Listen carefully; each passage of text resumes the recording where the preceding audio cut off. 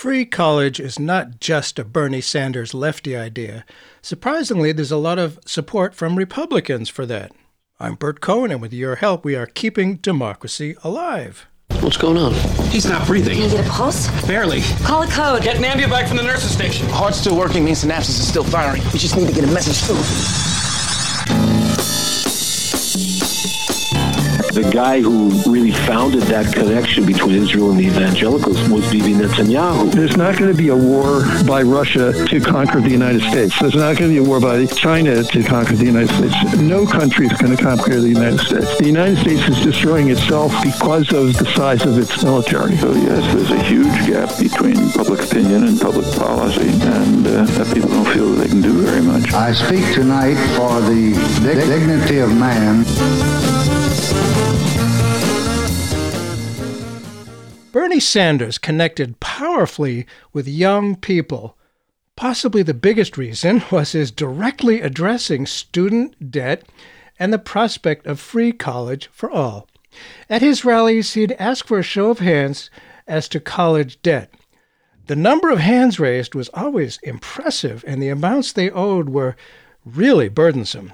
Our guest today, author Michelle Miller Adams, defies conventional wisdom that this is purely a left-wing, unrealistic pipe dream. She argues that free college could actually be the, quote, elusive holy grail of public policy, a big, bold move taken with bipartisan support. On the campaign trail, candidate Biden got hopes up for many with his favoring such a move. Now he's president, and he does have a bigger and bolder agenda than many expected. But Democrats lost seats in the House and Senate. There's no way Republicans who always favor the rich campaign contributors and ignore the problems of ordinary people would ever even think about supporting free college. Or is it actually possible? Miller Adams says free college may actually be one of the best opportunities Biden has to work across the aisle. Such optimism seems to invite cognitive dissonance. But if free college can gain support and become reality in a redder than red state like Tennessee, maybe she's on to something. Her new book is titled The Path to Free College: In Pursuit of Access, Equity, and Prosperity. And as one reviewer wrote of it, Miller Adams offers the essential history, evidence, and critical guidance needed to advance it from theory to policy. Sounds good to me. Michelle Miller Adams is our guest today on Keeping Democracy Alive. Thanks for being with us. Thank you so much, Bert. I'm really happy to be here. Well, Michelle Miller Adams is a senior researcher at the W.E. Upjohn Institute for Employment Research and a professor of political science at Grand Valley State University. She's also the author of The Power of a Promise: Education and Economic Renewal in Kalamazoo and Promise Nation: Transforming Communities Through Place-Based Scholarships. Miller Adams speaks regularly with local and national media about free college programs and consults with states and communities designing their own Promise initiatives. Well, we'll have to talk about that. How did this book come to be written? Why now? That's the big question, because some of the trends that I address in the book, really steep increases in the price of college, concerns about racial and economic equity in terms of who gets college degrees, the need to have some kind of post-secondary credential or degree to be successful in the workplace. Those are not new trends. Those have been underway for years and actually decades. So the interesting question that I needed to grapple with in the book, and also in the decision to write the book, is why at this moment have so many different efforts at the local, state, and national level crystallized to promote this idea that college should be free. And as I thought about this, I really wound up looking at the period after the 2008 financial and housing crisis and the very slow and uneven recovery from that deep economic recession. And I saw reflected in national political discourse growing impatience with existing inequality generated basically by the workings of capitalism, and people just starting to understand at a deep level that the benefits of the recovery were falling unequally on different populations. The rich were getting richer, yes. the poor were staying poor, and the middle class was stuck. And I think that college prices are one of the most obvious and easily available signals of a resource that's really valuable but has become increasingly out of reach for low and middle income people. So I think that's what this growing attention to inequality, particularly as we grew out of the 2008 and after recession, and then of course exacerbated by the pandemic and related trends, has made free college a much more prominent and better known idea and possible partial solution. Interesting. That's some very good points there. And clearly racial justice and addressing climate change are at the top of the national political agenda. Is free college near that level of importance for America's future, do you think? I think free college is a tool. Not really so much a tool to address climate change, but certainly a tool to address racial and economic justice. And what I have seen from the Biden administration, both during the campaign and in these early months of governing, is a serious attention to the equity, the racial and economic equity impacts of really all of their policies. It's a strand that runs through everything they're considering doing. And I know that they ask themselves and they ask the people working on policy ideas, what is the racial and economic equity impact of this policy? And so I think free college, depending on how it is structured, and assuming it can be enacted into law, is an important tool in serving lower income and students, many of whom are students of color, who are not on a post-secondary pathway or who have struggled to afford college. Oh, I'm sure. It's unbelievably expensive. It just goes up and up and up. And, and I know the faculty largely doesn't get overpaid, maybe, the top-notch colleges, but they work hard. And it's very expensive, and I guess they depend on grants and things like that because tuition alone apparently doesn't even pay for it all. Yes, I can attest as a faculty member at a large public regional university in Michigan, we are definitely not overpaid, I'm sure. And our pay has not really gone up very much, whereas the price of tuition has gone up tremendously. I actually just took a look earlier this week at my own university's tuition rates from when I started 15 years ago to the present, and they have doubled. And that's an extraordinary rate of growth, a 100% increase. And when you think about the main reason why, and you dig into the various explanations for rising costs, the main reason is that the state provides less support for students than it used to. So when a university has to keep operating and is getting less money from the state, which has happened really all over the country, the only way they can do that is turn to increasing tuition. And the budgets get balanced on the back of students who, if they want a college degree, need to pay more and more for it. Sounds kind of dumb to me, actually, to have that policy. and maybe you can talk about in what ways broadly accessible, affordable higher education is in the public interest that the state legislatures seem to be missing out on. Right. I'll be glad to, because that's a really important point and a really important theme of the book. And I think legislators understand that supporting education systems is an investment. It's not just money you're, pouring down the drain. You're actually making an investment in the economy for the future. But at least in our state and many other states, in an economic downturn, the options are to cut spending or to raise taxes. And there's been an aversion in this country for 40 years now to raising taxes, even to pay for valuable investments, valuable public resources. So as you note, investing in higher ed and making it affordable and accessible for large portions of the population to get some kind of college degree or shorter-term credential is in the societal interest. It helps those students, certainly. They will earn more money with some kind of degree or certificate, but it also helps the regional, the state economy, the national economy. It helps us be more competitive. It helps human capital be more productive. It helps us compete globally. It helps us provide greater productivity and higher economic growth, which benefits even the people who aren't going to college and getting degrees. So those are some of the ways in which, and there's also a lot of arguments about the non-economic benefits of higher ed. People who go to college are more likely to vote. They're more likely to be engaged. Be productive and engaged citizens, more likely to volunteer. But even just thinking about the economic benefits, it's a very important thing to know that if you live in a community with a lot of college-educated workers who command higher wages, your wages are going to be higher too, even if you don't have that college degree. So that's one example of how there are these economic benefits that extend beyond the individual or private level to the public sphere.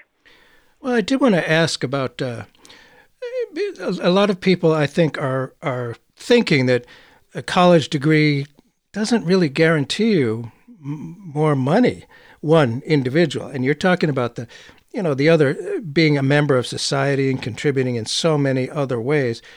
But I wonder about having a college degree. It does not ensure economic security. Isn't a college degree less meaningful now?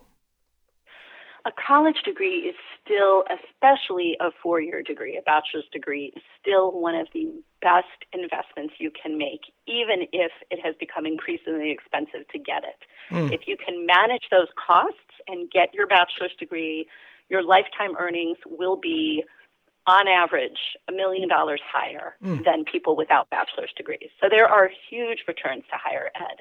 There are even higher returns if you get a master's or a professional degree, a postmaster's degree. And there are returns to getting, they're lower, but there are still returns to getting an associate degree.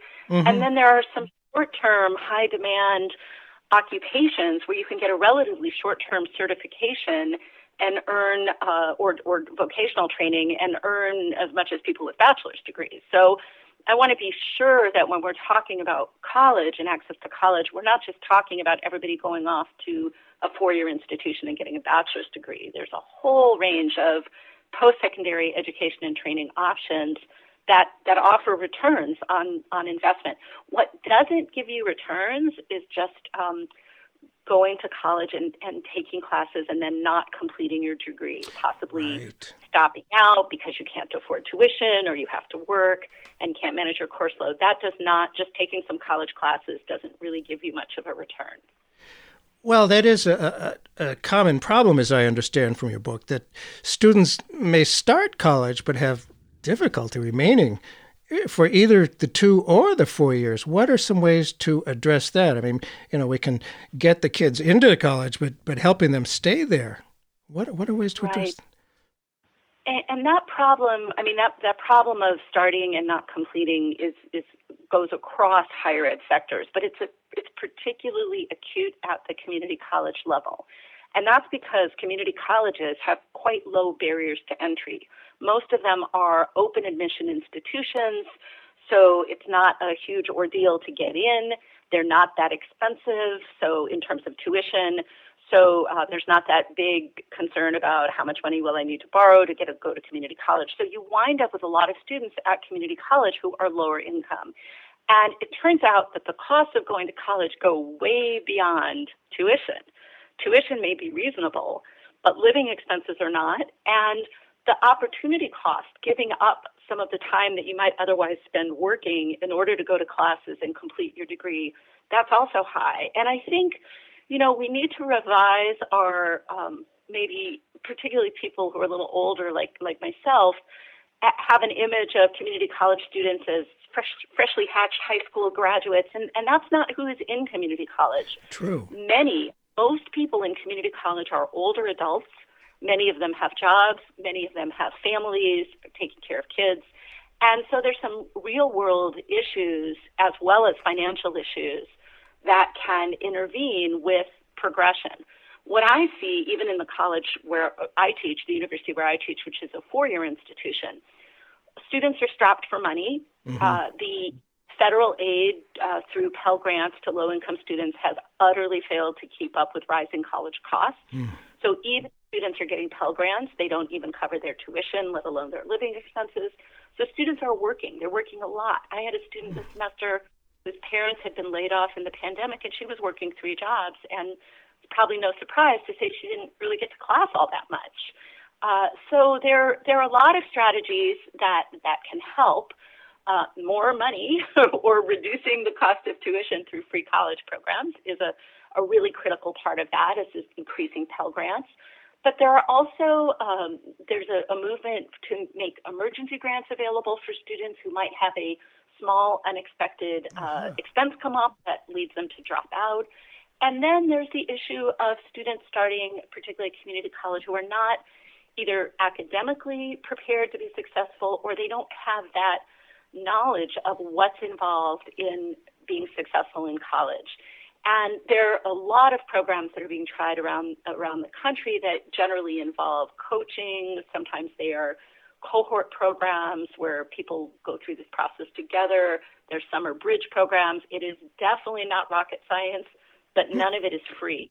So it's supporting students to be successful, both financially, but also in terms of that college knowledge and whatever academic help they might need, is critical to getting more college graduates and helping people get degrees.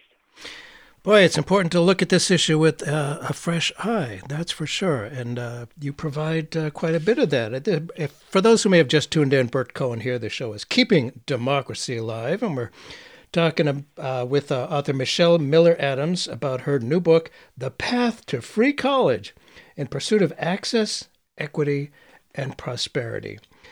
The idea of free college did not originate with Bernie Sanders. He certainly brought it to the public's attention. What happened on November 10th, 2005, of significance to the free college movement?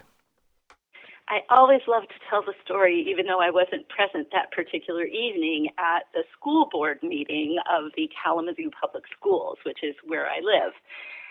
At that school board meeting, and just to know, the Kalamazoo Public Schools, it's a small to medium-sized school district.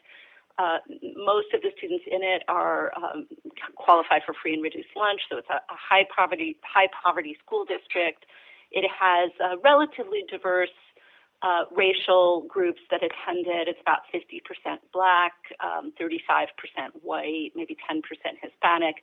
So it's a diverse, urban, high-poverty school district, and attended by all kinds of students.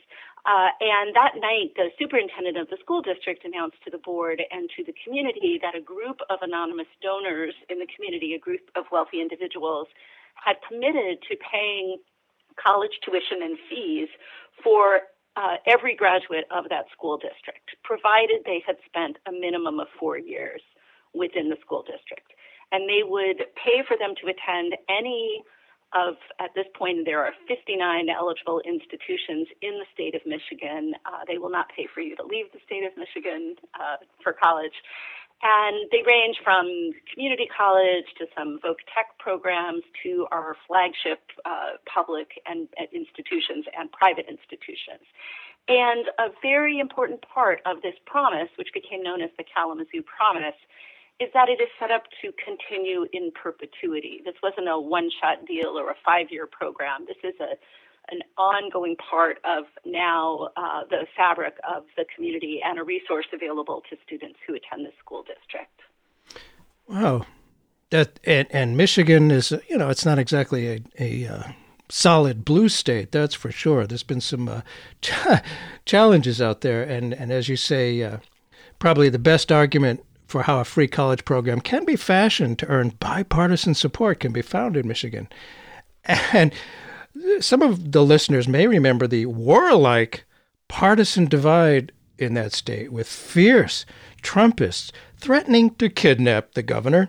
They banged on the windows when the ballots were being counted to stop the count. that Michigan? Really? Do tell. Yes, we're a very complicated state with very blue urban centers, and Kalamazoo itself is a kind of a blue dot in a sea of red on the more rural side of West Michigan. But we have a Republican legislature. We go back and forth between Republican and Democratic governors. We have Democratic senators, so it's a very unusual place. But yes, the tension between our current Democratic Governor Gretchen Whitmer, and the Republican legislature is very strong. So it was very, I think, notable when last fall the legislature agreed to fund it's a much more modest program than the Kalamazoo Promise, which is an extremely generous program, but it's a tuition-free college program for community college for adults in the state who do not have college degrees. And it enjoys bipartisan support. I would say that these place-based scholarship programs, these local programs like the Kalamazoo Promise, and there are close to 200 of them now around the country, they are nonpartisan. They happen in every type of community, of every political hue that we have. But at the state level, we've seen about 15 to 20 states, depending on how you define it, offer a tuition-free path to their residents. And this has been a bipartisan project. The best known of these is in Tennessee, which is a very red state. Yeah. And they have two robust tuition-free college programs. And the Michigan program I just mentioned, which is called Michigan Reconnect, is modeled on Tennessee Reconnect, which predated it by about 3 or 4 years. And as you say, Tennessee is one of the reddest states in the country. How do they do that? And where does the money come from for Tennessee and Michigan? And a lot of the state legislature's gone along with the idea? They've bought into the idea that this is a good investment? They have, although the funding structure varies from state to state. In Tennessee, they have a very wealthy lottery that they've had for a long time. And both the Tennessee Promise and the Tennessee Reconnect program, which is the program for adults, are funded out of lottery proceeds. They actually have a lottery endowment, an endowed fund that generates sufficient resources. So it is public money, but it is not coming directly out of the budget.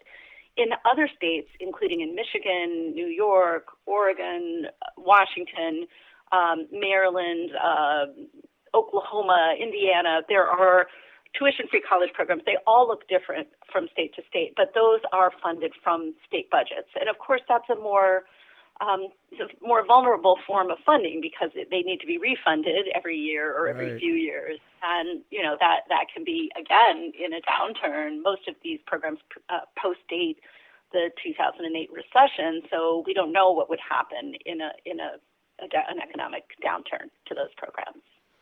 And I'll tell you, from my own experience in the New Hampshire State Senate, there was always a funding battle between the University of New Hampshire, which has community colleges as well, and more right-wing Republicans in the legislature, and it's gotten worse since I was there.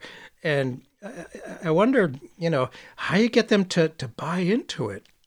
Do they? Well, I think go ahead. A really critical element of support for a tuition-free college program, especially in more Republican-leaning states, is the support of the business community. And in Tennessee, if you look at the path to creating these programs in Tennessee, these are focused on community colleges, and they have a sector in Tennessee called Colleges of Applied Technology.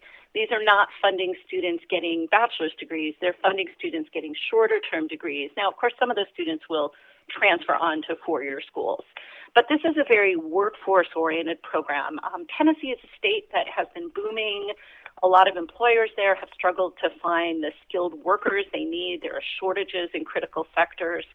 And businesses in Michigan and Tennessee and in other places as well understand that in order for them to be successful, they need to have access to a skilled workforce. And with the price of tuition going up so much, and with many other barriers to accessing higher education, it's really hard to entice enough students to get degrees and credentials. So a free college program, even if it's much less generous than what we have here in Kalamazoo, turns out to be a powerful messaging tool around the idea that everyone should be going on to get some kind of post-secondary education and training. And so business support and buy-in was critical in Tennessee. I think the leaders in Tennessee also understood when they created this program that a third of their high school graduates were not going on to any kind of post-secondary education. And as a result, were not getting very good jobs. And that seemed to be a tremendous waste of the state's human capital. So this was both an equity play to bring those students who were disproportionately low income, to bring more of the students onto a post-secondary pathway, and to make sure that there was a workforce that would support Tennessee's economy. So that's the path. It combines equity concerns and serving the needs of workers to get better jobs and the need of employers to be able to hire better workers, or more skilled workers, we should say. And certainly the jobs of the 21st century going forward are not the same jobs, that built a solid middle class like we used to have in the 20th century. I remember the middle class, I really do. And they got to learn new things. I mean, the competition with other countries is more intense. It's a global economy. And I wonder if, some of the new schools, the community colleges, et cetera, are they doing programs that can, meet the challenges of the 2020s? And I would think Republicans would buy into that. Maybe. Go ahead. Absolutely. And I think that's why at the local level you have seen this movement to create tuition-free college programs that has been really, really very nonpartisan. Mm-hmm. Community colleges play an important role in regional economies. They tend to be called on by regional businesses when they're in need of new kinds of workers. I was talking to someone in Iowa recently, and they have a real shortage of journalists, and they turned to the community college to create a training program for media, print and television journalism. In our community, we were short of manufacturing production technicians, and our community college has scaled up to train in that profession. There are perennial shortages of welders. Another big training program our community college has here is wind turbine maintenance and repair people. You got to like the tall heights to do that program. That's just a small example of a very new technology where the labor market by itself isn't going to meet the need for that maintenance and repair of this new energy technology. So community colleges step in, and the business community values community colleges tremendously for this. So going back to your point about our education system, we really have an education system that was set up around the turn of the 20th century, and of course we're now 21 years into the 21st century. Yeah. And it's increasingly clear that a first to 12th grade education, or even a K through 12 education, is not enough. It might have been enough in 1950 or even in 1970, but it's not enough today. And one of the things to me that was interesting about the plan that the president announced recently that included a component of a free college program is in that very same plan, there was a plan for a universal pre-K experience for 3 and 4-year-olds. So the argument was that 13 years of education may have been good 100 years ago, but today maybe we need 16 or 17 years of education. Yeah, we didn't even have electric cars back then. My goodness, people could work in Detroit in the GM and Ford and Chrysler and have a solid job that their fathers had, and it's not like that anymore. We have a new challenge. No, it isn't. And with the advent of computerization in all of those industries, you can't come right out of high school and go into an auto company and work your way up. You need to have computer literacy, and you need to have college degrees. But there are many emerging areas of technology, and of course the pandemic has underscored the need for reliable broadband installation, maintenance. That's not a 4-year college degree job, and yet it's a good job, and that's just an example of how the economy changes, and the education and training system also needs to respond to that. We can do it. We're America. We can do it. least I think so anyway. For those who may have just tuned in, Bert Cohen here. The show is Keeping Democracy Alive, and our founders, America's founders, knew that education was key to keeping democracy alive. Our guest today is Michelle Miller Adams, who's written a new book, The Path to Free College in Pursuit of Access, Equity, and Prosperity. And I wonder, in what ways is there in 2021 a raging national debate about tuition-free college? I mean, if it's so, on the face of it, good for everybody, why is there a raging national debate? Well, it's complicated, and some of that debate is between the Democratic Party and the Republicans in, as you mentioned, that very, very narrowly divided Congress. The Senate is narrowly divided as it can be.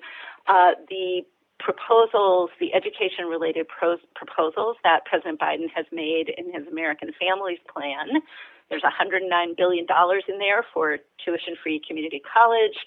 There's a sizable increase in Pell Grants for low-income students. There's tuition support for students attending minority-serving institutions like historically black colleges and universities. There's money for community colleges. Can that be translated in this very deeply divided Congress into legislation that can pass? That's one question and one debate. But there's another debate going on in Washington, which is between the Biden administration proposals and people and policymakers to its left. And that concerns some of the more comprehensive and ambitious proposals that the Biden administration supported during the campaign, including a tuition-free college program that would cover four-year public universities for families up to $125,000, generous student debt relief. And I don't think it's that the Biden administration has walked away from those things. In fact, I believe they're trying to pursue the student debt issue through non-legislative means as much as they can. It's that in the reality of the current political situation, it will be hard to pass this more narrow, workforce-oriented community college, free college program that enjoys business support. It will be hard to pass that, and possibly and probably impossible at this point to pass something like Senator Sanders' plan, the College for All plan.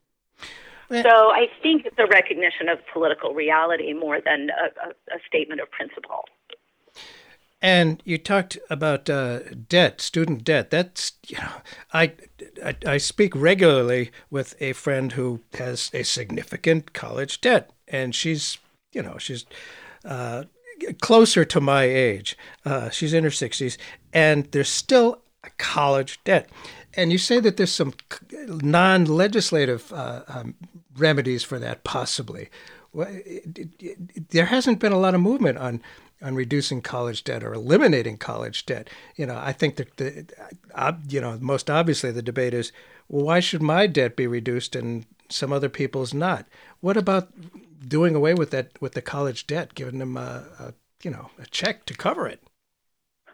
It's such a hard question. Yes. And I do think the Biden administration, the numbers that are thrown around are a $10,000 across-the-board reduction in everyone's student debt.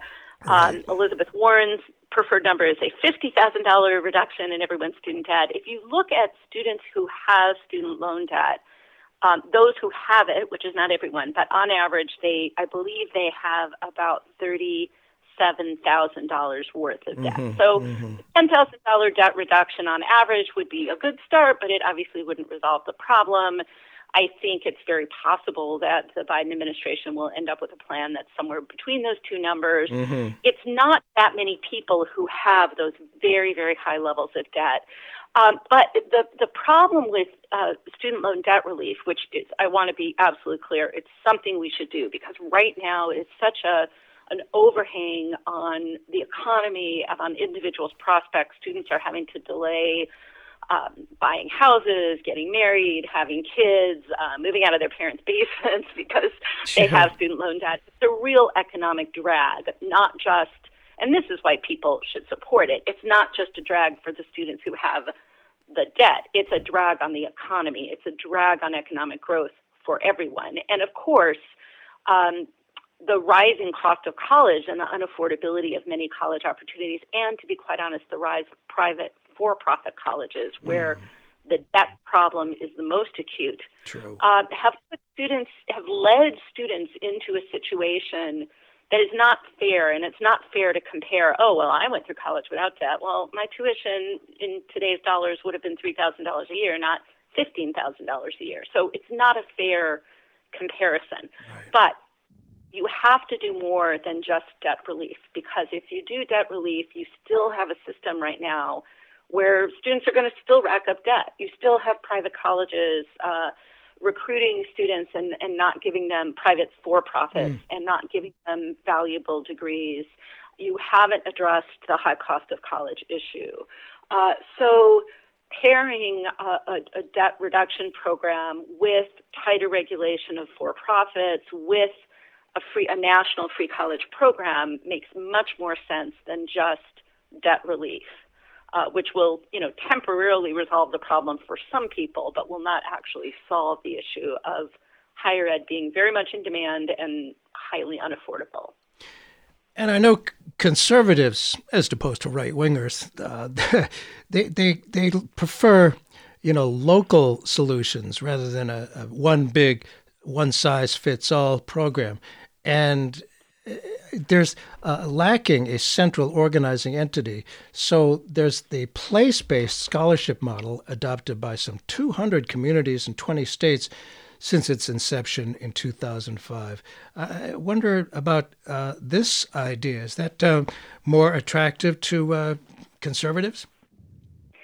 I think it is. As I mentioned earlier, many of these programs have taken root in places that are conservative, and they've drawn bipartisan support, or they've been largely nonpartisan. And of course, we've seen bipartisanship in these state-level programs.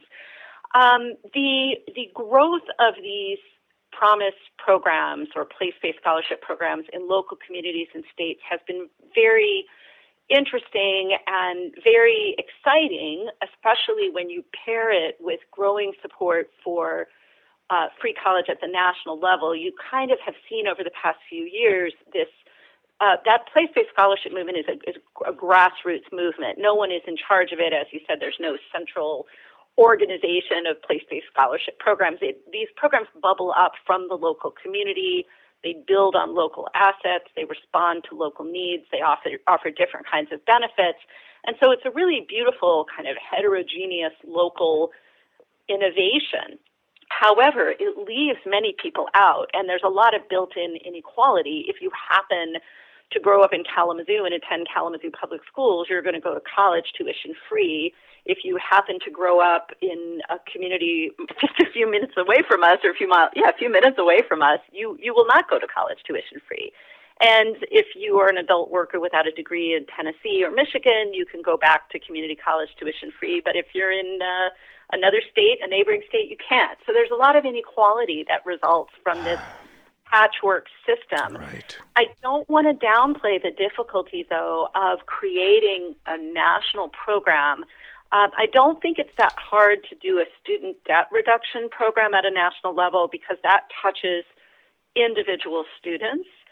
But the challenge with a free college program, because what the president and everyone else who's proposed these has proposed, is there's usually states need to buy into it. There's some shared responsibility, shared funding with the federal government bearing most of the costs.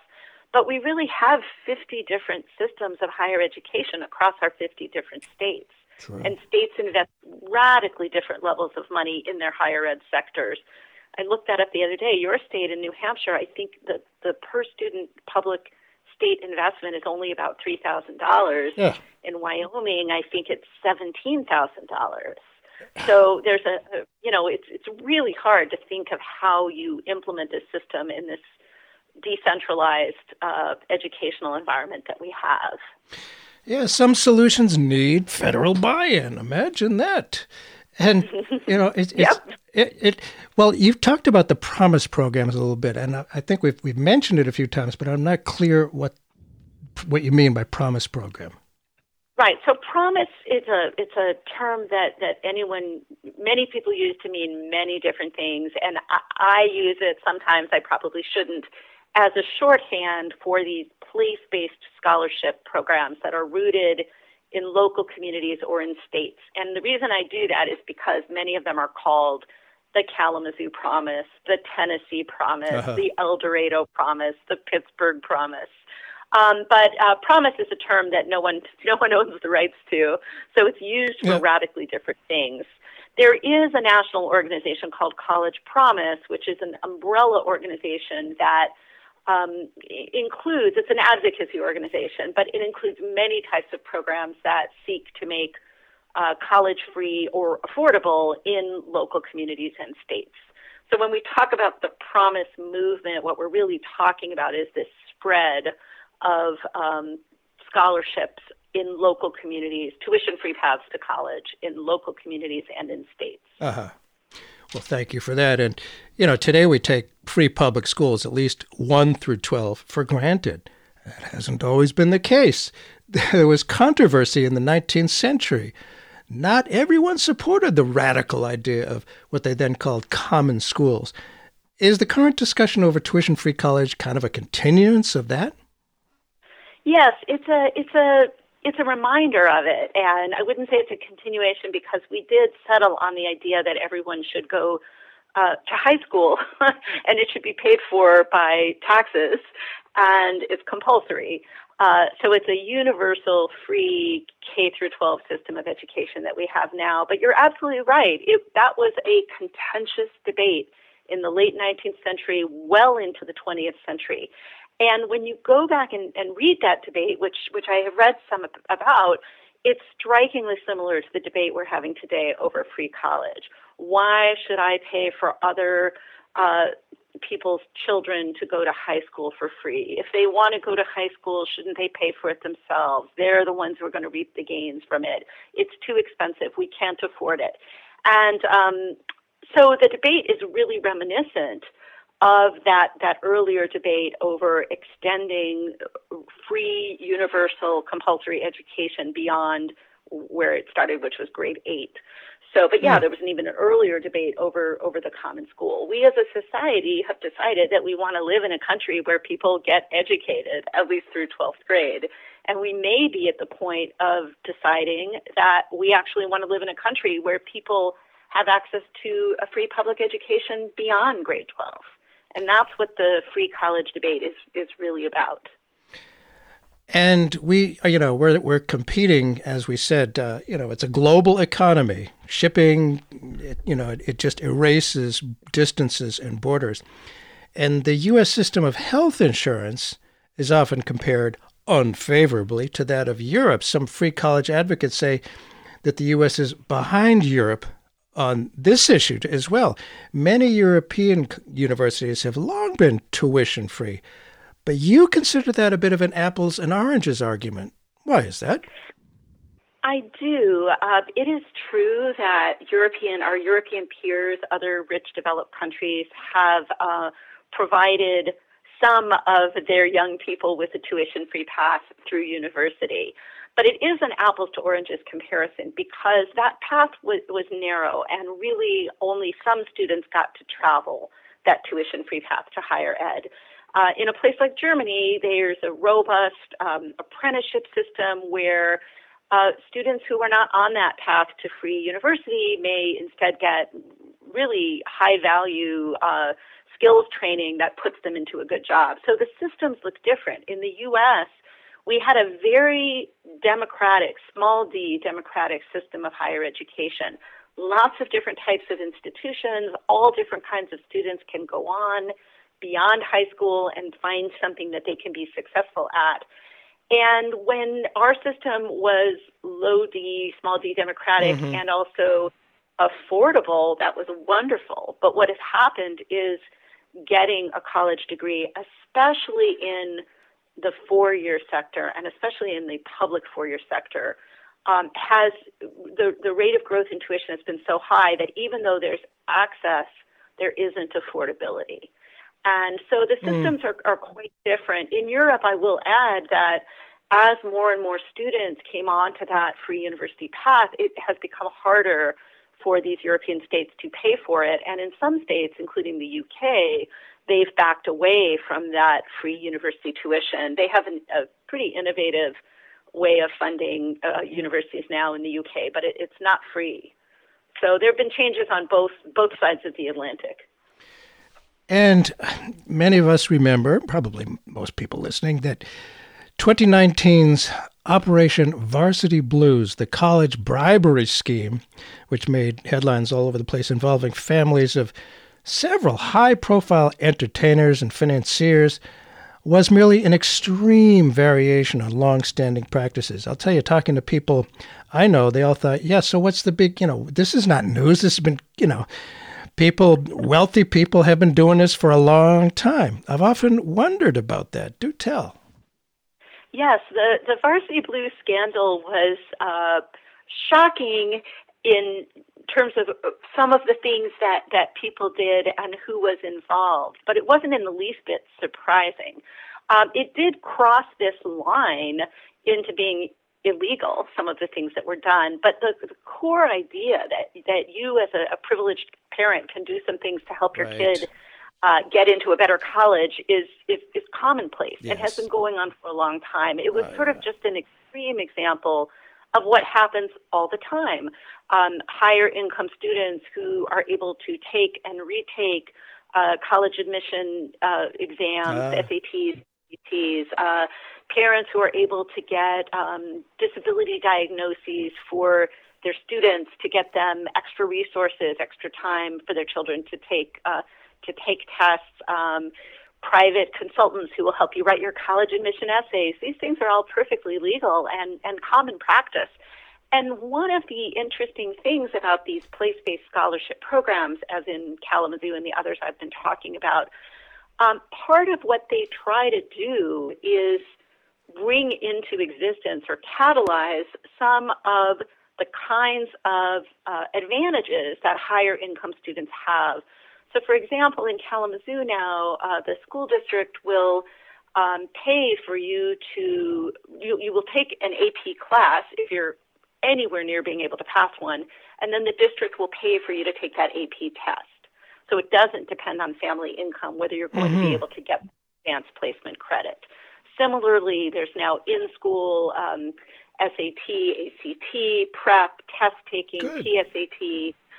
So, those are some of the things that these place-based scholarships try to do to try to level that college admission, college application playing field, which is very uneven. Yeah, it sure is. And we like to think that we have a level playing field, at least to start out, but that's rarely the case. For those who may have just tuned in, Bert Cohen here. The show is Keeping Democracy Alive. We're talking about something essential to keeping democracy alive: college education. Our guest is Michelle Miller Adams. Got a new book out, The Path to Free College in Pursuit of Access, Equity, and Prosperity. One, here's the concern that non-deserving students might take unfair advantage of these programs. There was a letter to the editor in the Washington Post, which I saw from a Terry Harbonic. He said, "So far, no one has been able to adequately explain to me why I must pay to educate anyone else for free. I paid college tuition for free. I should not be compelled to pay for anyone else's education." What would you say to Mr. Harbonic? I guess I would say, would you pay, do you make the same argument when you say I shouldn't be paying for public schools because I don't have children? Do you want to live in a society where people can't afford to get an education?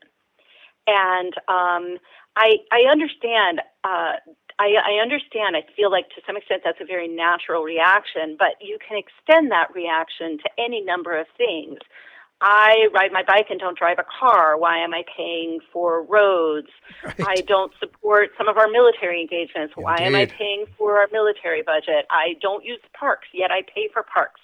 So it is a societal decision what we as a public, we as a society are going to support. And we're coming around to the point of saying that we are going to start supporting, maybe, I don't know yet, but we're close, more years of public education, because that's what we as a society want to do and want to provide. So it's not an individual issue like, I don't want to pay for other people's kids to go to school, but I have a social contract. I'm part of this society. I may not agree, but our society has decided that now we're going to provide 14 years of education instead of 12, or 15 instead of 13. So I think it's just kind of a different way of thinking about our social responsibilities to each other. And we are part of a society. We, as you say, roads. I mean, the most horrible example of socialism is snow plowing. Yeah. You only get it if you live in a community that you pay taxes to provide it. And the other thing I want to say, I think this is why so much of the national free college discussion right now and state discussion has focused on the community college sector. Nobody thinks that people like that letter writer should be paying for rich students to go to college. Right. But it turns out that rich students don't go to community college. And when people like Senator Sanders and others have put forward free 4-year college plans, most of these have income ceilings. And the one that President Biden supported during the campaign said that 4-year public universities would be tuition-free for families up to $125,000. Right. Now, you can argue what that represents. That's a different income level in different parts of the nation. Oh, yeah. But no one is talking about sending rich kids to Harvard for free. And in fact, you earn family income anywhere up to about the median of the country in the $60,000 to $70,000 range. You can go to those elite private institutions already tuition-free, because out of their endowments, they support paying tuition for more moderate income students who are attending there. I wonder, too, about the 529 programs, if that's equitable. Those are programs that I understand they do help pay for college tuition. Is that something that can be broadened and expanded? I don't know how many people really can get those 529 programs, how equitable that is. Yes, the problem with 529 programs is the same problem you have with like health savings accounts, right? It's a savings vehicle that can help you pay for college down the road. But one, you need to know about it. You need to understand it. You need to be able to access it. You need to think ahead and put money into it that you may not have at the present. So you absolutely are right that when you look at who has 529 plans, it is not poor families. Right. And it's not even moderate income families. Right. It tends to be more affluent families. It's a barrier. It's a barrier. Simply having a savings vehicle available that people can use if they can take advantage of it is very different from being able to send a message to your students at whatever age they are, which is what happens today in Kalamazoo and in Tennessee, that when you get ready for college, you're not going to have to worry about tuition because it's going to be free, at least at some types of institutions. And that's a very different very different way to reach people. That word free is very powerful because it takes away all kinds of process issues you have to navigate around 529s or applying for Pell Grants, and you still wind up applying for Pell Grants. It's just you already know you're going to be able to afford to go. So the Pell Grant application process represents something different. And the whole idea of free stuff, people don't say, well, free stuff when it comes to the military. They don't have any complaints about that. But it's investing in our economic future, I think. And I'm getting the sense that, you got to have buy-ins from the various important constituencies and business communities. I'm getting the sense from talking to you that they're starting to buy into that. What's your sense? And the Biden administration is in record in support of a strategy like the America's College Promise proposal introduced by President Obama. Where does that now stand in Biden's agenda? And what's your hope for the future?